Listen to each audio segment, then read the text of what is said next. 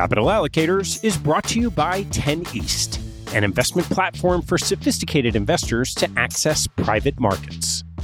10 East brings benefits of having your own family office without the cost and headaches of doing so. It's founded and led by Michael LaFell, former Deputy Executive Managing Member of Davidson Kempner. Michael and his investment team offer members the opportunity to co-invest by offering at their discretion. Michael and his team source, diligence, and commit material personal capital to each investment. The opportunities shared on the 10 East platform offer exposure to private credit, real estate, niche venture and private equity, and other idiosyncratic investments that typically aren't available through traditional channels. The principals have over a decade track record of investing in these types of exposures across more than 350 transactions. Post-investment, the 10 East team conducts ongoing monitoring and reporting, just as you'd expect from an institutional investment organization. I've known Michael for about a decade, and after becoming impressed by the quality of 10 East offerings, its research process, and high-quality investment team, I became an advisor to the organization and investor in multiple offerings. You can learn more and join me as a member at 10east.co. That's the number 10east.co.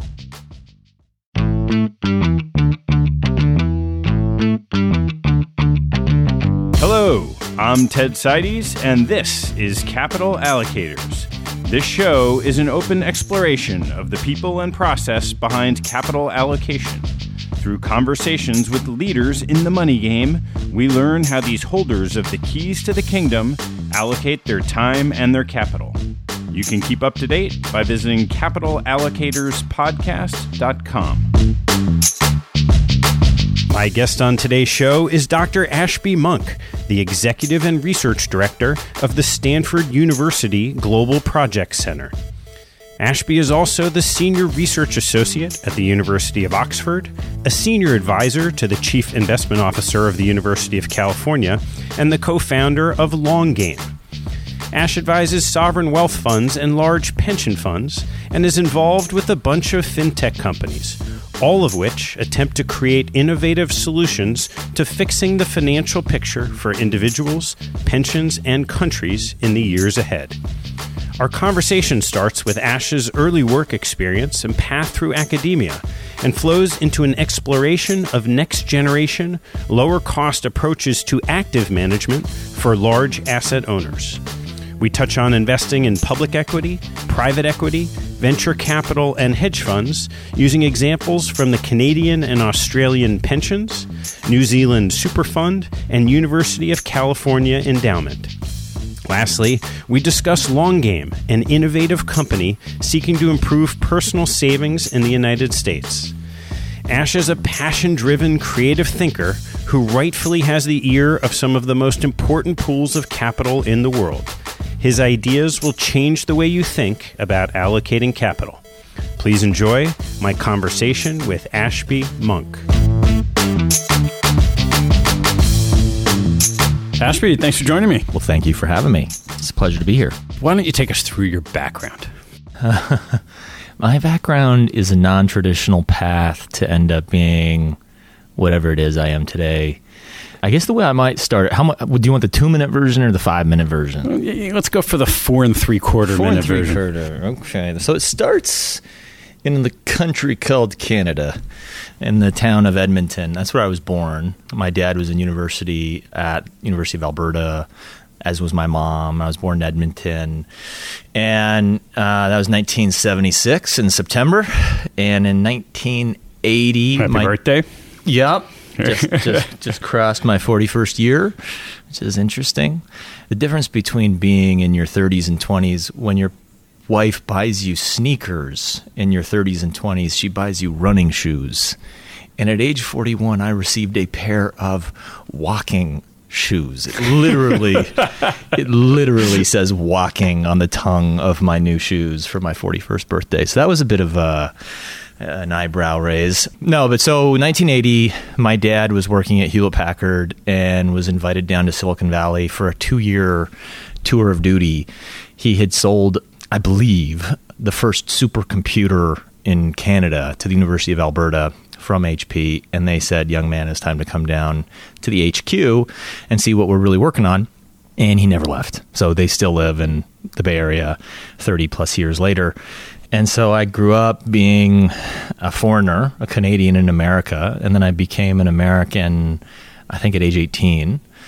And then I went off to Princeton. And it was at Princeton that I often describe it that I majored in rowing and minored in economics. And so after Princeton, like all good economics undergrads, I was presented with the two paths that are available, as far as I knew, consulting and banking. And I chose banking, and I went off to Wall Street to do 2 years of investment banking and then another stint as a financial services venture capitalist, focusing on what we called back then internet finance, what we might call today fintech. And we were also playing around with offshore financial centers and the ability to set up reinsurance companies in places like Bermuda and understanding, how you can generate higher return and not have it taxed in these offshore environments. And it can kind of change the dynamics of a reinsurance company. Anyway, all of that kind of came together to inspire me to understand more and in greater detail the financial services industry. I can't say that I was like inspired by what I found within the bowels of the financial services industry. How'd you go about that? Well, I mean, just the process of, first of all, being an investment banker and learning what it meant to do transactions was not what I thought it meant. I truly did believe that we were at the center of this important institution that was allocating capital between, asset owners and projects. It was much more self-serving than that.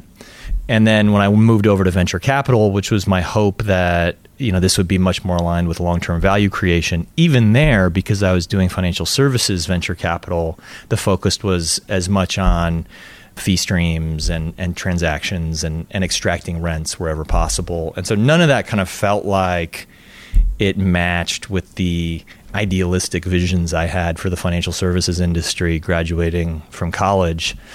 And then so after, 3.5, 4 years, I quit. And there was a couple reasons I quit. One was 9/11 happened. My wife was in the towers. She's fine, but she was down there, and she was one of those dust-covered people that you saw on TV. That was her. She had to hide in a parking garage. So there was a stint on that day where I wasn't quite sure if she was alive. I don't want to oversell it, but it was a big enough moment in our lives that when we kind of reunited that day, we were like, what are we doing? We're working 100 hours a week. We're in our early 20s. We don't love what we're doing. And so we both kind of looked at each other and we're like, let's quit and let's go to Europe. And so we did. And so I was racing bicycles at the time. I had been a rower in college, so I understood how to suffer, but cycling was a whole different level of suffering. And so I went and joined an amateur team in Paris and traveled around Europe and raced. Well, my wife, who was still my girlfriend at the time, we had met at Princeton. She taught English at Université de Paris 5, I think, which is Assas, and just kind of lived the dream there for a little while. And then we both got into the Sorbonne to do a master's in international economics. We were the only two Americans in a program of 800 because you had to speak French. And that was around the time that we were invading Iraq. So it was quite an interesting time to be an American in a French university with no other Americans. So sure. I'm just rambling here, man. So if you want to just jump in, keep going. Go for it. All right. This is almost up to 4 minutes, though. So Paris, master's in international economics. I kind of got the bug for academia again. Then we went to Oxford. So my wife got in to do a doctorate, an MPhil, and then a doctorate in economics. I went to go do a doctorate in economic geography with a guy named Gordon Clark. What is economic geography? It's a multi-method approach to understanding economic activity that builds theory from the bottom up instead of the top down. And rather than viewing the world through a lens of a kind of a top-down theoretical model or methodology, we kind of build our understanding of the economic environment and economic systems through big data, but also through interviews, through case studies. I mean, I guess what I had kind of lost the love of was, we built these models and these theoretical constructs that on the surface seem much more elegant and robust than anything we would be doing if we were doing case studies. The problem is the assumptions that went into those models were just as suspect as the selection bias that might be in a case study. So rational actors and efficient markets. I mean, I think sitting here today, 2017, I think we'd all obviously agree that that's crazy because we are all crazy. So we're not rational. And at the time, like, I didn't want to spend 5 years doing a doctorate basically embedded in that world. I went from there to the Center for Retirement Research at Boston College, where I was a fellow. It's actually a joint fellow program between Oxford and Boston College. And my project there was on national retirement systems, trying to understand both the asset side of the equation, how should we invest this money, but also the liability side of the question, which is how do we prepare people for retirement? And each of these kind of stints in my life have been very formative. The Boston College stint was formative in the sense that it taught me how intractable the problem is. In the U.S. in particular? Oh, my God. We are in trouble in terms of our retirement security, and with the population aging and the medical science only getting better. And so we're all going to live to 150 years old in 100 years. So we are in big trouble. And it's really, and some people debate with me on this, but it's really a funding problem. We've got to get more money going into these programs. And what I learned at Boston College is that here in the U.S., we don't have a political will to create a mandate like we have in Australia. And we don't have a political will to create a kind of crown corporation model of pension investment management like we have in Canada. And so we create these various iterations of defined contribution pension plans that are the equivalent of, if we took the parallel into the medical industry, it would be like saying, here's WebMD, go diagnose yourself, and here's the medicine cabinet that you can pull out of and treat yourself. And oh, by the way, WebMD is filled with a bunch of baloney. It's not just good medical advice. It's also snake oil. It's also, tons of things in there that don't make any sense that people are doing day in and day out. So how is it different in Australia or Canada? I mean, how is it set up differently, and why can't the U.S. evolve in that direction? Well, I think Canada's a little different because they trust their government. And so that creates a different relationship between the crown corporations, the people, and the government. And the crown corporations are... They're arm's length entities set up by the crown, but they run their own budgets. They have independent boards, kind of. The boards can be sacked, but in some cases, they're double arm's length board where you nominate a nominating committee, and that nominating committee picks from a set of standard boards of directors, and then those boards of directors have the right to set the resourcing for the entire organization, internal and external, including comp. And are those what we think of as the big pension plans? Oh, yeah. Up there? Oh, sorry. Yeah. So the Crown Corps, it's like a legal structure that has allowed the Canadian model to exist because it's quasi-private. So the boards of directors of these public entities can set comp in such a way that they can recruit and retain very high quality people. And the reason they do that is they've done this massive analysis of the fees and costs paid to external managers, and they've decided, well, listen, what if we did this ourselves and stomached the political damage of paying public employees $7 million a year? I mean, we're okay paying football coaches $7 million a year in this country that are public, but we're not okay paying a chief investment officer that much. That's a sacrilege. And how about Australia? Australia, they did this incredible mandate that all individuals have to contribute. It's going towards 12%. It may even go higher than that now that I think of it, of their income into a super fund. The super funds, so already you're getting enough money in the door. That's important. Beyond that, they also are professionally managed and increasingly professionally managed as you're seeing consolidation among the super funds.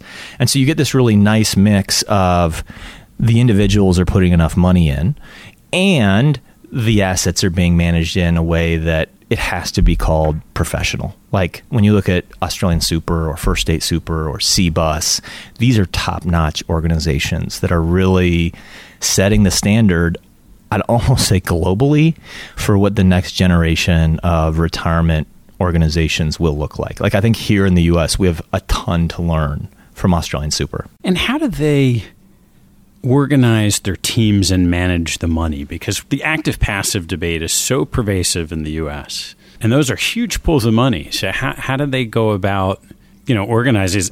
Presumably it's actively managed. They're internally managed, right? Yeah, so there is active management.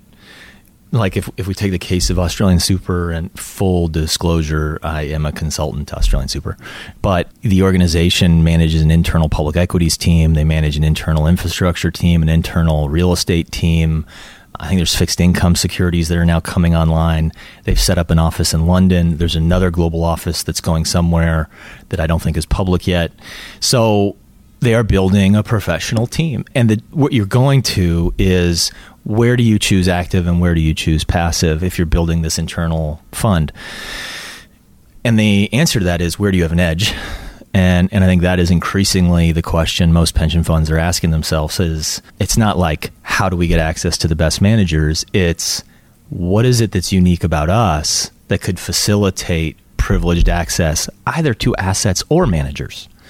So if I take the example of the University of California, where, again, full disclosure, I'm a senior advisor, we have this 10 campuses. We have 5 of the biggest hospitals in the world. We have 3 national labs. There's $10 billion in R&D. It turns out that external managers are fascinated by this ecosystem.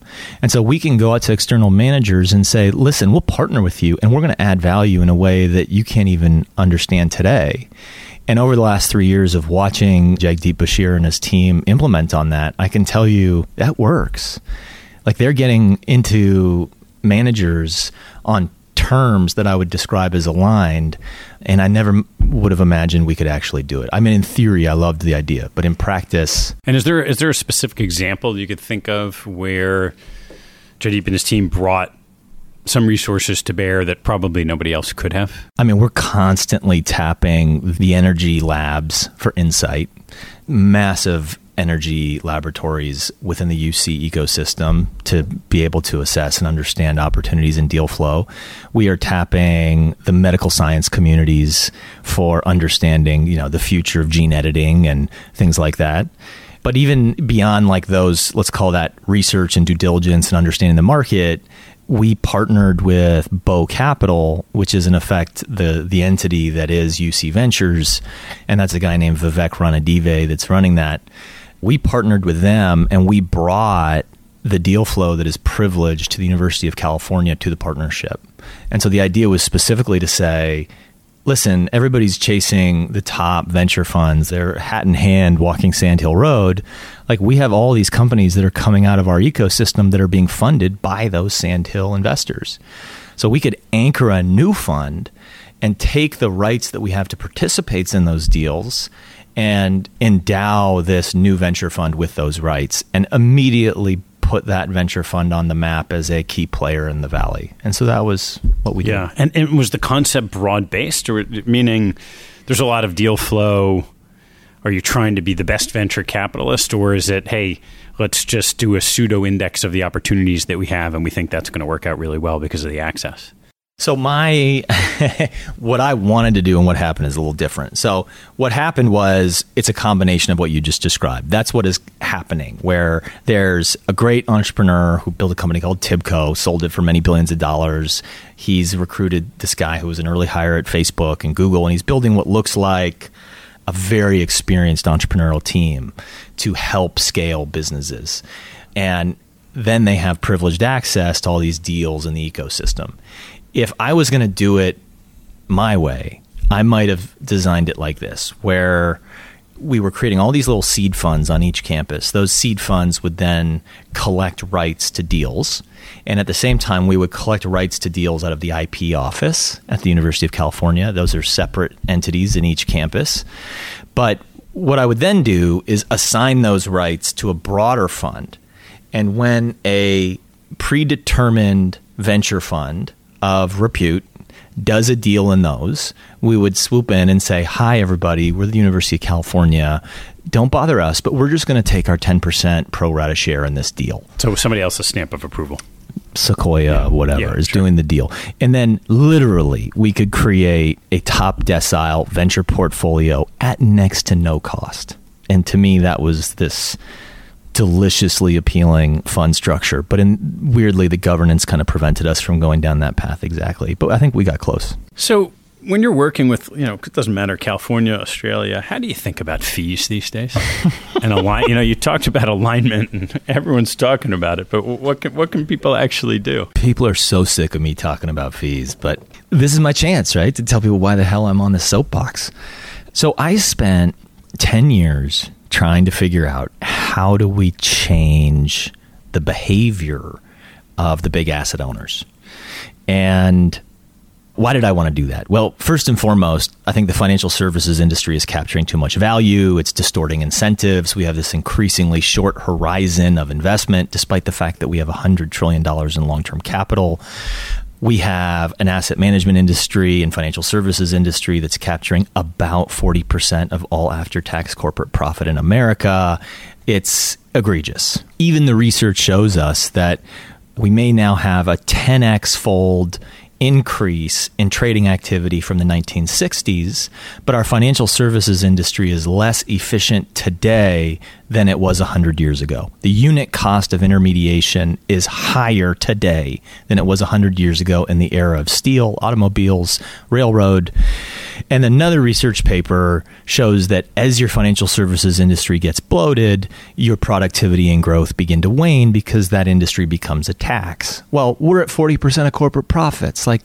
It's time for us to realize that the financial services industry is almost dominating the real economy. And it's meant to be the other way around. The financial services industry is meant to be subservient to. And so I got into this project where I was like, okay, we need to find a way to level the playing field and ignite a new generation of asset owners that can be better stewards of the capital, but more than that, hold the asset management industry accountable and achieve alignment of interests. I didn't actually start with fees. I started by looking at sovereign wealth funds. My first book with Garden Clark was on the rise of sovereign wealth funds, and we did that project because what seemed like out of nowhere, this class of investor emerged and became almost the most dominant, at least most talked about investor class in the newspapers. And I remember the first time I put the search term sovereign wealth fund into Google Scholar in 2007, zero. It might have been 2006, but literally zero papers have been written. And that, to be fair, owed to the fact that a lot of these entities existed, but we didn't know what to call them. We called them permanent funds. We called them reserve funds. We called them stabilization funds. But then Andrew Rosenoff came along and was like, these are sovereign wealth funds, and then didn't really define it. Kind of catalyzed us to begin thinking about these. But so my initial hypothesis was governments around the world are going to start setting these up. They're going to be big. And what an amazing opportunity to go in with a white sheet of paper and start building brand new investment organizations for the next millennia. And so I started working in the Middle East. I started working in Canada with AIMCO. I was becoming close buddies with the New Zealand Super Fund, all these places that I just found incredibly motivated and doing the right thing. The challenge is, just as I saw sovereign wealth funds as the blank sheet of paper upon which we could sketch out the idealized institutional investment organization, the for-profit financial services industry saw them as lambs for slaughter. And so just as we now have the New Zealand Super Fund, which just clocked 20% return this year, and I would argue is the single best investment organization on the asset owner side in the planet today, there were also the Libyan Investment Authority. There was also 1MDB in Malaysia. There was countless examples of, almost borderline tragedy where the financial services industry clearly took advantage of these funds. Ireland being swindled on foreign X fees by State Street. Goldman Sachs swindling Libya on $1 billion derivative trade. We could go on and on, right? And so what if you circle back to New Zealand? Yeah. What is the ideal model for the next millennium investment organization? Well, so I'm going to get to that. We can get to that next. But let me finish you on the fees. Because the whole point of me telling the sovereign fund story was to say, why am I focusing on fees? Well, I focused on sovereign funds for 5 years and realized that I was not going to get the perfect role models out of there that we needed to change the pension sphere.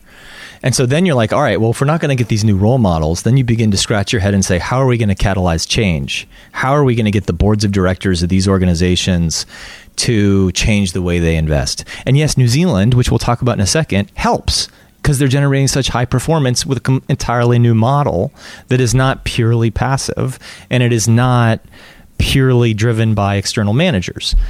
And so when I got to the fee and cost argument, I realized that if you could take the fees that were being paid to external managers and present them back to the board alongside the internal budgets that were being paid to staff, the inevitable question time and time again that came out of the mouths of the board members was, is there another way? Because the fees were so high. And what was even worse... Fees were so high externally. Oh, yeah, externally. Internally is a joke. Yeah. Internally, it was a joke. I mean, here in New York, you had this private equity role of $90,000 a year with a requirement to live in the 5 boroughs to manage a $7 billion private equity portfolio. I mean, obviously, that's going to sit vacant for 3 years, which it did.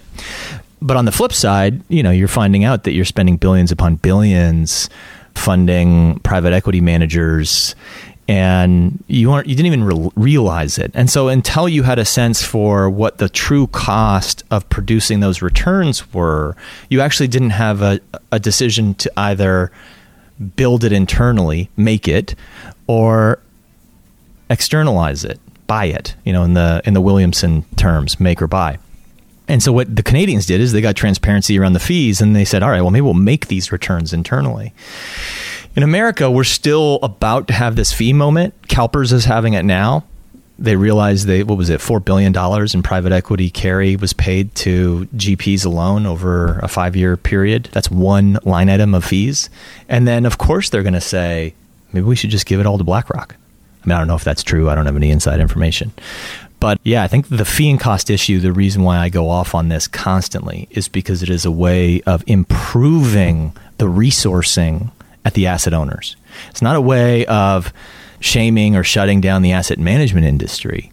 It's about catalyzing boards of directors and trustees and fiduciaries to think of their organization in the broader context of producing a return stream and then resourcing them appropriately. So one of the tricky aspects of that, I started in the endowment world, and even if you have what's considered a big team at an endowment, it's not a lot of people.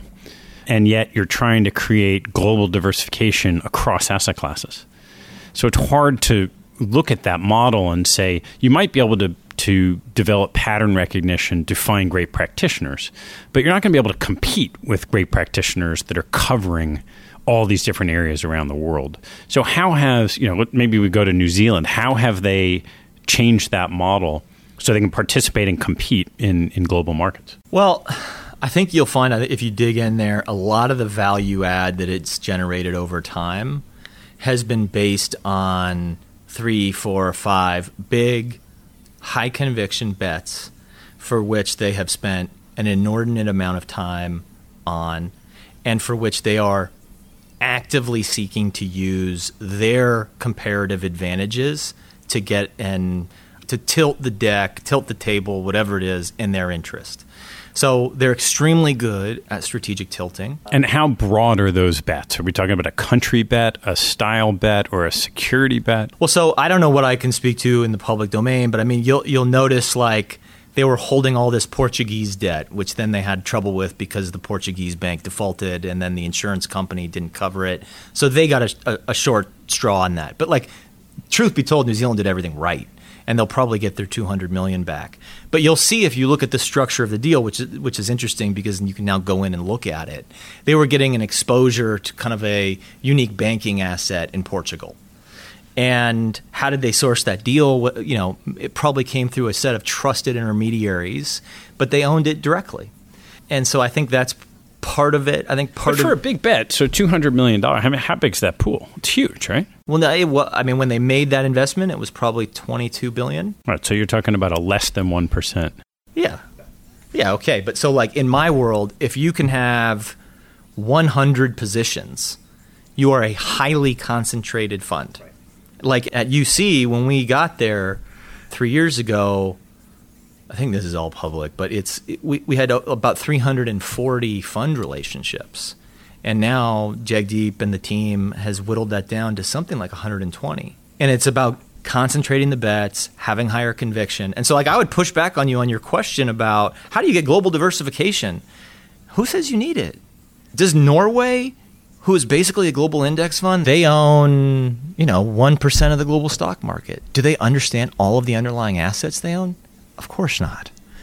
But Canada Pension Plan, do they understand it? Probably pretty deeply, because they're just taking a different model.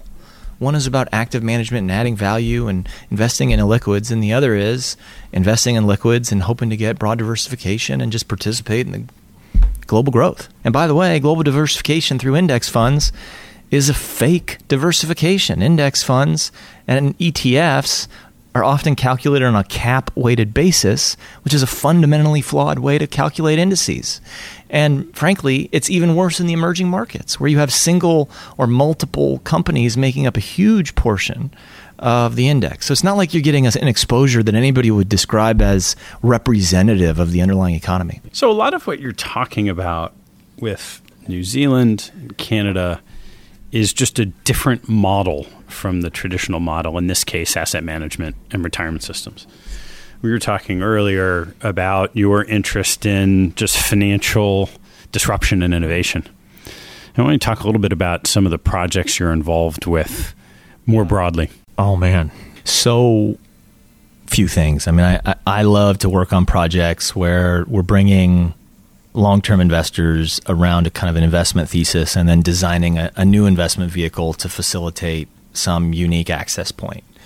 I mean, I have this hypothesis with this notion that we could unlock so much capital for things that are societally beneficial if we simply change the way we intermediated between the capital and the project. So if you take this example of aligned intermediary, which is what I would describe as a kind of a next generation deal sourcing, deal vetting platform for long-term investors, the whole idea was to say, actually, these long-term investors, they have deep pockets. They're interested in positioning their portfolios for an energy paradigm in the future that will have the energy inputs into the economy being more clean. Everybody kind of sees the writing on the wall, but they don't know how to get access to these assets. And when they look to the traditional private equity funds or infrastructure funds to see if there are exciting products there, they don't see any because the fee structures are too high for the underlying assets. Those assets won't support a 2 and 20 structure. They just aren't built for that. And so when I was working with Jagdeep and New Zealand and a few others, we just came to realize that if we could design something from scratch where we could source deals on a no-fee basis and almost build this as an extension of the long-term investment teams, we could begin to move a lot more capital into climate solutions, what we call climate infrastructure, wind, water, solar, et cetera.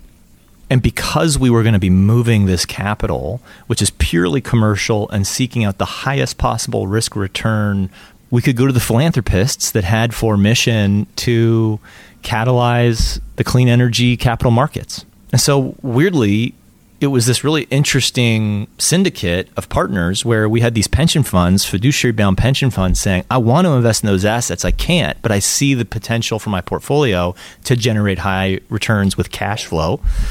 And then we had the philanthropists who were saying, God, I would love to see these pension funds investing in these darn assets. We've been doing all these research projects trying to figure out how to get that to happen, but all these pension plans shut the door on us when we walk in. And this entity was basically a way to say, philanthropists, stop funding research, fund a platform that we can build incredible talent within, and that talent will then bring deal flow to the long-term investors. And so that's what we did. We launched it a year ago. We've got 6 employees at the AI. And so who does the due diligence on the deals then? Well, right now, the fiduciary obligation remains with the pension plan.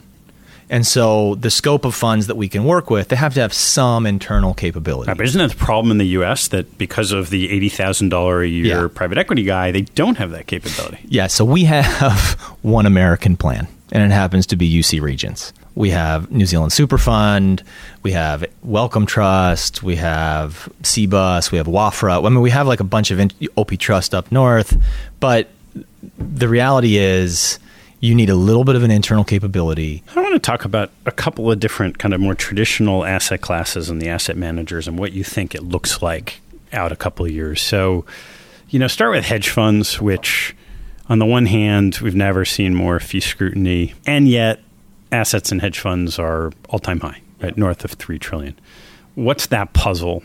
And what does it look like, 5 or 10 years from now? Yeah, I mean, I have like an interesting love-hate relationship with the hedge fund space because it appalls me that we are dragging some of the best and brightest minds in society, chemists, physicists, mathematicians, away from, what I would describe as more traditionally value-adding activities and into the pursuit of basis points through a black box that is barely socially valuable, if at all. And so we are dragging all these remarkable people into this space, and they're not generating value. So, I mean, I think, do the institutional investors need hedge funds? Maybe they need it for uncorrelated returns. I don't think they want it necessarily for alpha anymore. So in that sense, I think there is a future for hedge funds. And I'll define it in two ways for me. When I think about what do I want to see hedge funds doing? One, uncorrelated return streams, very valuable. And especially if the hedge funds and the CIOs can develop working relationships whereby the hedge funds who are spending all this time understanding the sources of uncorrelated return can communicate that back into the long-term investment community in such a way that might affect the way they are allocating their risk buckets. Right. Yep. So that's very valuable, and frankly, huge challenge, and probably won't happen. But huge freaking challenge, probably won't happen. But the other dream I have is that somebody's going to build a knowledge management platform that can kind of better interact or interface between the knowledge of the hedge funds and the knowledge of the pension funds. Because by the way, the pension funds, they're at the center of so much knowledge, they just aren't capturing it. So the first thing is uncorrelated returns. The second thing is I have been working with countless entrepreneurs that want to build technology for investing. And the traditional model, if you're a technologist interested in investing, is go start a fund. Why don't you start a fund? The economics are incredible. And I'm in pursuit of a business model for technologists that want to focus on investing that is not a 2 and 20 fund, that is maybe not Bloomberg, but is something there, selling a signal, selling a risk management product, doing something that just isn't about locking it away in a black box and charging a fee stream. And so I want to find a way to have the current hedge fund industry cultivate this industry of entrepreneurs that are using technology to draw new insight out of the world we live in. Orbital Insight is a company in Silicon Valley that does satellite data of parking lots, of oil wells, and all those things. It will be profoundly interesting to long-term investors. It will be profoundly interesting to energy companies and governments, but guess who its first clients are? Hedge funds, of course. Yeah. Well, so all these alternative forms of data, and I can probably rattle off 100 startups doing alternative forms of data, are now flowing through into the hedge fund community in new ways. And I think that's exciting. I think the hedge funds can play a role in building this industry of what I describe as invest tech without being threatened by it. Some will be threatened by it, but the really good ones won't. And so I think those are two places where I'd love to see hedge funds double down, working more closely with, entrepreneurs outside of their organization.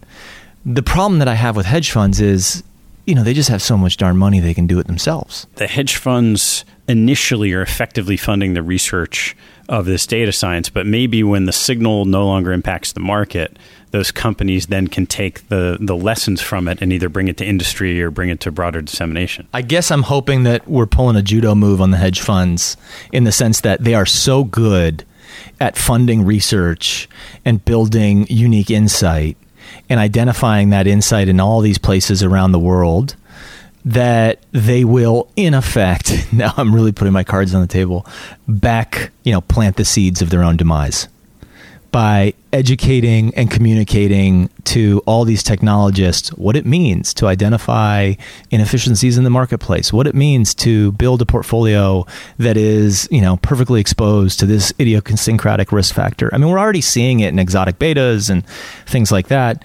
And then the hedge funds that survive are truly unique. And the 1 or 2%, you disagree with me, but I think 1 or 2% probably deserve to be making all the money they're making. Well, it's usually like that in any industry, right? Yeah. And that's kind of... I mean, would you say that about lawyers? I don't know. It's not like any industry. I don't know what the dispersion is, but my guess is there probably are a few lawyers that it's definitely like that. Not quite in the same way in financial services. I mean, we have 10x engineers in Silicon Valley that are worth 10 times the average engineer because that's just, they're creative and you treat them like artists. Yeah. Yeah. How about private equity? Well, I think private equity is only going to become more important because all of the big institutions around the world have this bogey, this expected return target they're looking at, and they're wondering, how in the world am I going to meet that? One of the answers that they get from their trusted consultants is fill your boots full of private equity and maybe hedge funds. And so we are going to see this giant wall of money coming into private equity in the next 5 years, which is going to be very difficult to manage. I mean, my hope is this leads to the seeding of a whole bunch of new private equity funds.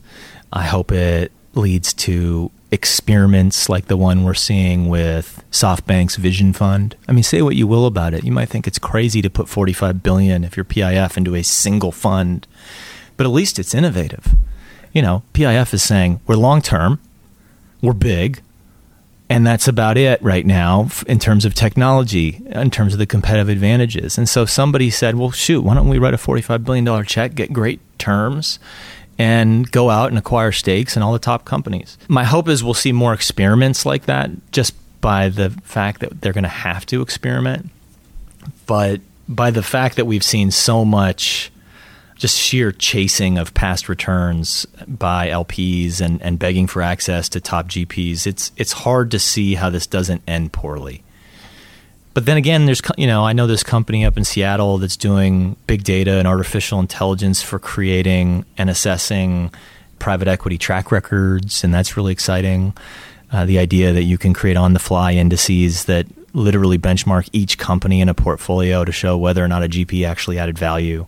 There are things like that emerging which give me hope that the LPs won't be completely swallowed by the GP selling machine. But you have to be thoughtful and you have to have the gumption to be innovative to do any of this stuff. If all you're relying on is a fund of funds or a traditional consultant access point to a traditional GP, I don't think you're going to get the outcomes you want. So what's the most interesting company you're involved with today? The most interesting company is a company I started. So I started a company with Lindsay Holden called Long Game. And Long Game is about trying to help people save money who struggle to save money. We started this company about 1.5 years, maybe 2 years ago. And I met Lindsay. She was the first hire at Formation 8, which was a venture capital fund out in Silicon Valley. I'm friends with one of the managing partners there, Joe Lonsdale. And Joe introduced me to Lindsay, and we hit it off. And then she left F8 to go build an auction company that used this kind of behavioral trick to capture this GTLD space, which is the top-level domains like .ventures. And they did, I don't know what the exact number is, but it was $500 million or $1 billion in auctions on this platform that she started. And she sold that, and she came to me at Stanford and said, listen, my next big project is to try to convert the money people are wasting playing the lottery and gambling into a savings account. And I was like, that'd be pretty cool if you could pull that off. And she said, well, there's a way. It's called a prize-linked savings account. And the Congress just passed something called the American Savings and Promotion Act, Republican-led law signed by Obama that legalizes prize-linked savings in America. And I was like, my goodness. So not only do you have this opportunity to reward people with variable prizes for putting some money in a savings account, but like if you just overlay on it a little bit of creativity, you could see how a huge amount of capital could be shifted from state lotteries and casinos and sports betting and beyond into people's personal savings accounts. And having worked at Boston College and seen the tragedy that is the personal finance landscape and the defined contribution pension woes, this was incredibly appealing. 63% of Americans don't have $500 to their name. It's astounding to think that, but you wonder where the American dream has gone. Well, that's where it went. Nobody has any money to invest in themselves. You need some risk capital to be able to capture the American dream. And the average American debt is about $17,000. So what are we going to do? Well, we're not going to mandate them to save because that's not how we operate as a country. Our defined contribution plans aren't working. Our auto-enrollment into pension plans through corporate sponsors only work if you work for the kind of company that has a plan. But in the era of the gig economy and, Lyft and Airbnb and all these things, that doesn't exist. So what are we going to do? And so when Lindsay came to me and was like, I want to do this prize-linked savings company, and step one is convert lottery money into personal savings. Step two is gamify the process so people don't have to be so afraid of their personal finances that they actually want to engage with their personal finances. I was completely convinced. And so I told Lindsay her idea was brilliant. And if she wanted me to get involved, I would go on leave from Stanford and start the company with her. And I did. And she invited me to join as co-founder. So I went down to 50% time at Stanford. I kept going with my PhD students and master's students, but I was in San Francisco with her 3-4 days a week, making copies and taking out the trash as one does in an early stage startup. And I did that in an incredibly intense way for over a year. And today, we have a mobile app that's on both platforms. We have tens of thousands of people who are saving through the platform. And how does it work? What's a prize-linked savings account? So a prize-linked savings account is basically the more money you save, the more chances you get to win a prize. And the art here is in never, ever, ever touching the principal. The principal is sacrosanct. We just don't ever play with the principal. And so what we do is we partnered with Blue Ridge Bank in Virginia. They pay our account holders, I think it's 10 basis points for their savings account, which at the time was more than the national average. And I think it is around that national average now. And they pay us a little bit of money. And then we take that money they pay us and turn it into prizes. And there's a few prizes. One prize is like every week we do $1 million drawing. And we insure that prize. You have a 1 in 240 million chance of winning, which, by the way, is better than the state lottery. But the idea is very simple, that if your numbers hit, your life will forever be changed through random luck.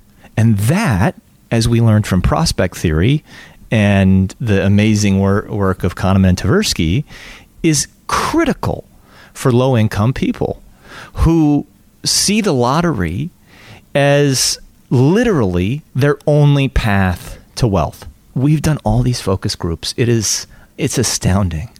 You talk to these focus groups and you say, okay, I want you all to picture yourselves as millionaires. Picture it. You have the house, you have the car. All right, got it? Now, how did you get there? Without a doubt, the occasional person will say something other than, I won the lottery. But 90% say, I won the lottery. Nobody says, I saved my money and invested it wisely. Some people, because we're in Silicon Valley, are like, my stock options, and you're like, you're not the guy we're talking to. And so the idea here is you have you put money in the account, you earn coins in the long game currency. Those coins can be exchanged for games. And we have, I think, 6 games right now. One of them is a social game. One is like a slot. One is like a card game. And one is a traditional kind of ball lottery game. And they all offer real cash prizes that if you hit, you'll change your life. Yeah. Now, I think we've had something like 40 or 50 $500 and $1,000 winners so far.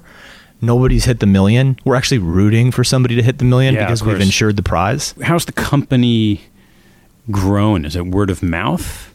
So we're lucky in the sense that like we're taking such a unique take on financial preparedness that the big newspapers have written about us. So I don't know if you're familiar with like a bunch of companies like Digit or Acorns or some of these other fintech apps. So they're doing a great job, but their model is set it and forget it, or trust us, we'll do it for you. It's not engagement. So that is appealing to people who are busy, and it's appealing to people who know they need to, they're financial optimizers. They know they need to do something, but they don't quite know what. And this is nice. Every time I swipe a credit card, they'll round up and they'll put some of my money into an index fund. Beautiful. The problem is 80% of Americans don't even want to engage. They're afraid. They're stressed out.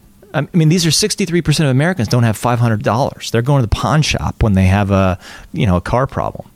Well, so like, how do we get these people to engage? And rather than push financial literacy at them, which the research now shows does not work, we want to educate through doing.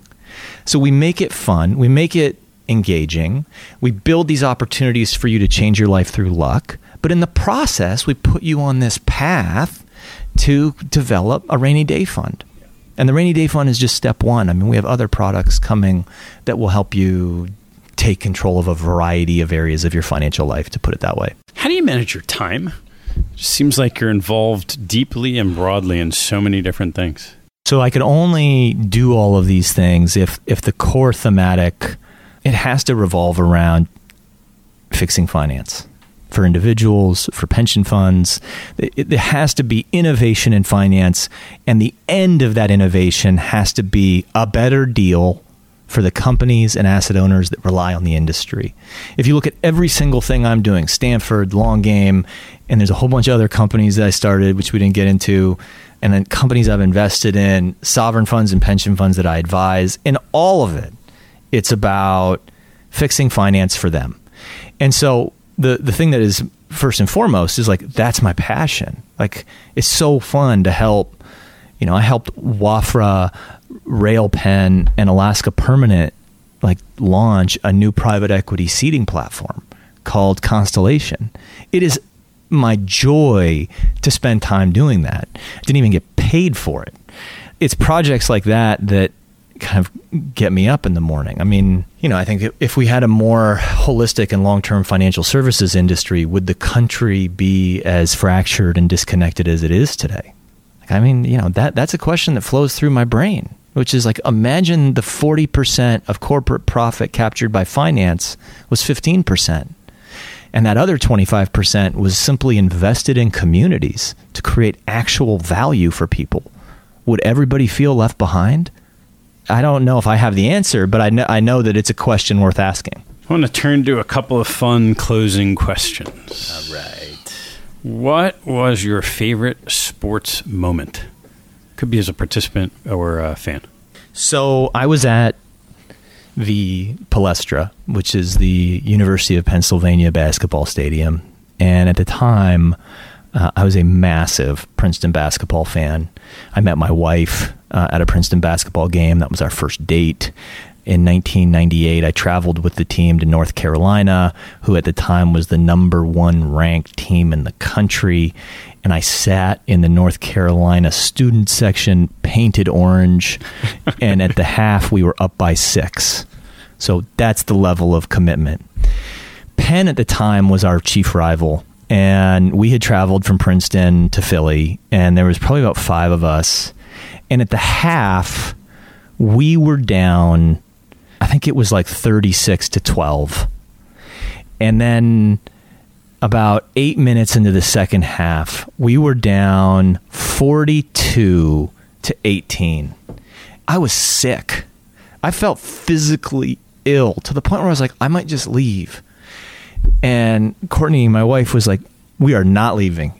Be a quitter. We're going to stick this out. If we need to suffer, we're going to suffer.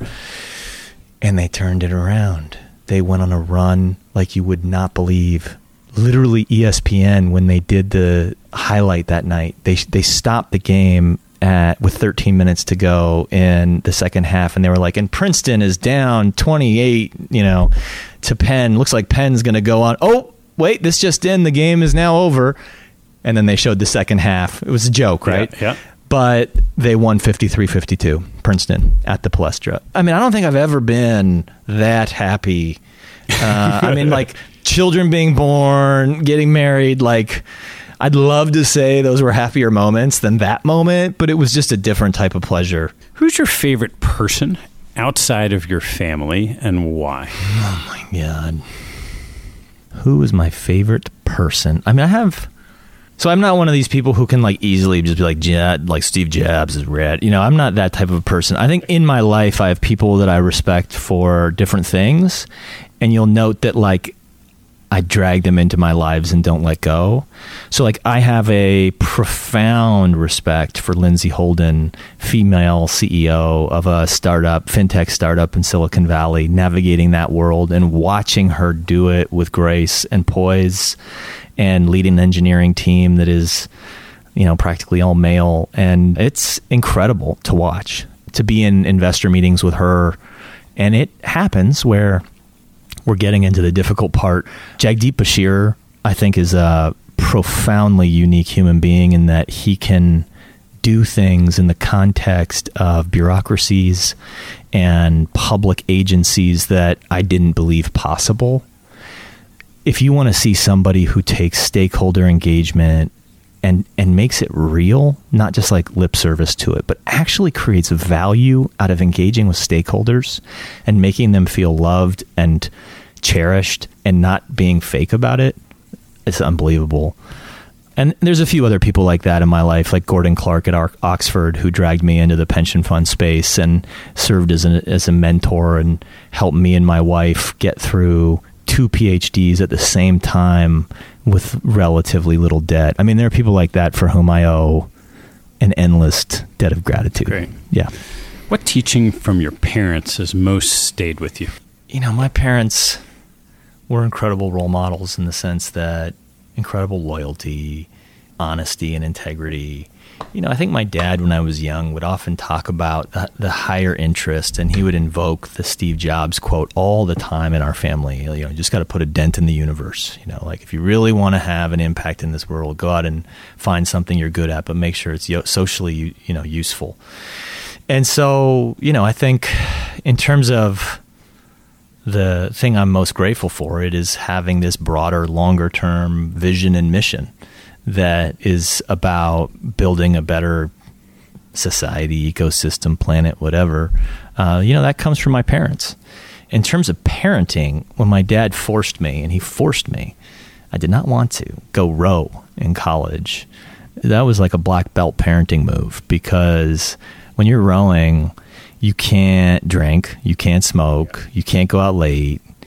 And at first I hated it, and then obviously I fell in love with it. And so for all those parents out there that are sort of struggling with unruly teens, which I was like a skater flying off cliffs and skis and things like that. Rowing was this incredible, and oh, by the way, like if you want to row at a high level, you got to go to like an amazing school. So it completely reshifts your focus. What life lesson have you learned that you wish you knew a lot earlier in your life? How hard kids are. So if I had known, I don't know what I might have done differently, but I have 2 kids that are amazing kids, a 7-year-old boy and a 5-year-old girl. And my wife and I both work. So both of us are kind of on, she runs like a data science team at a public company. So it's not like I trump her. In many ways, she trumps me.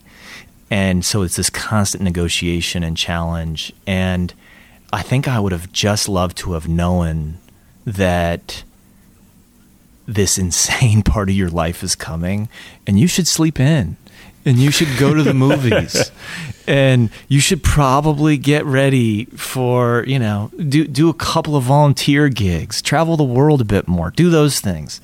Because getting married doesn't change your life. I didn't find. I mean, I started dating Courtney when I was 20. She was 18. We were at Princeton. We lived together for 13 years. And then we had children, and it was like, this is a totally new world. This is totally new. Everything changes once the children come. And it doesn't help that, like, my kids are extremely stubborn, and I don't know where they get it. But, it's that's something I might have liked to have been told. Yeah, all right. Last question. You are in your waning days. I guess now we're talking about 150 years old because we're going to live a long time. Yeah, nanobots. What advice would you give yourself today? Oh, I don't know. I mean, how did it go? There's all these things that get said in those questions, like, hey, nobody's ever going to regret spending time with their family, or nobody's going to say, I wish I worked more. But interestingly, why don't I just do like the counterfactual? Like, I feel uniquely privileged to be sitting in a seat where, for whatever reason, this community of pensions and sovereign funds and endowments and foundations seems to trust the words coming out of my mouth as being in their interest. And I don't want to screw that up, because I don't see a lot of people out there that are unconflicted in their thinking or remarks. And so I feel, whether it's true or not, and I could be a complete windbag, but like, when I do get the opportunity to meet with these people, I get the sense like I can have an actual influence on them. And so I think, in a weird way, the 150-year-old talking to the 41-year-old would say, take that seriously. And if you really do want to transform capital markets, don't ever forget who sit at the base of capital markets, and it's the asset owners. And there's, here we are in New York City, surrounded by beautiful skyscrapers filled with hedge funds and private equity funds. And every moment of every day, there is a temptation to cash it in. And so what I'm constantly reminding myself is there's a broader project, and fine to go build companies, but never forget who you're serving. And I am serving the asset owners. Great. Ashby, thanks so much. Really enjoyed it. Thank you for having me. Thanks for listening to this episode. I hope you found a nugget or two to take away and apply in your investing and your life. If you've liked what you've heard, please write a review on iTunes or Google Play to help others find out about the show. Have a good one, and see you next time.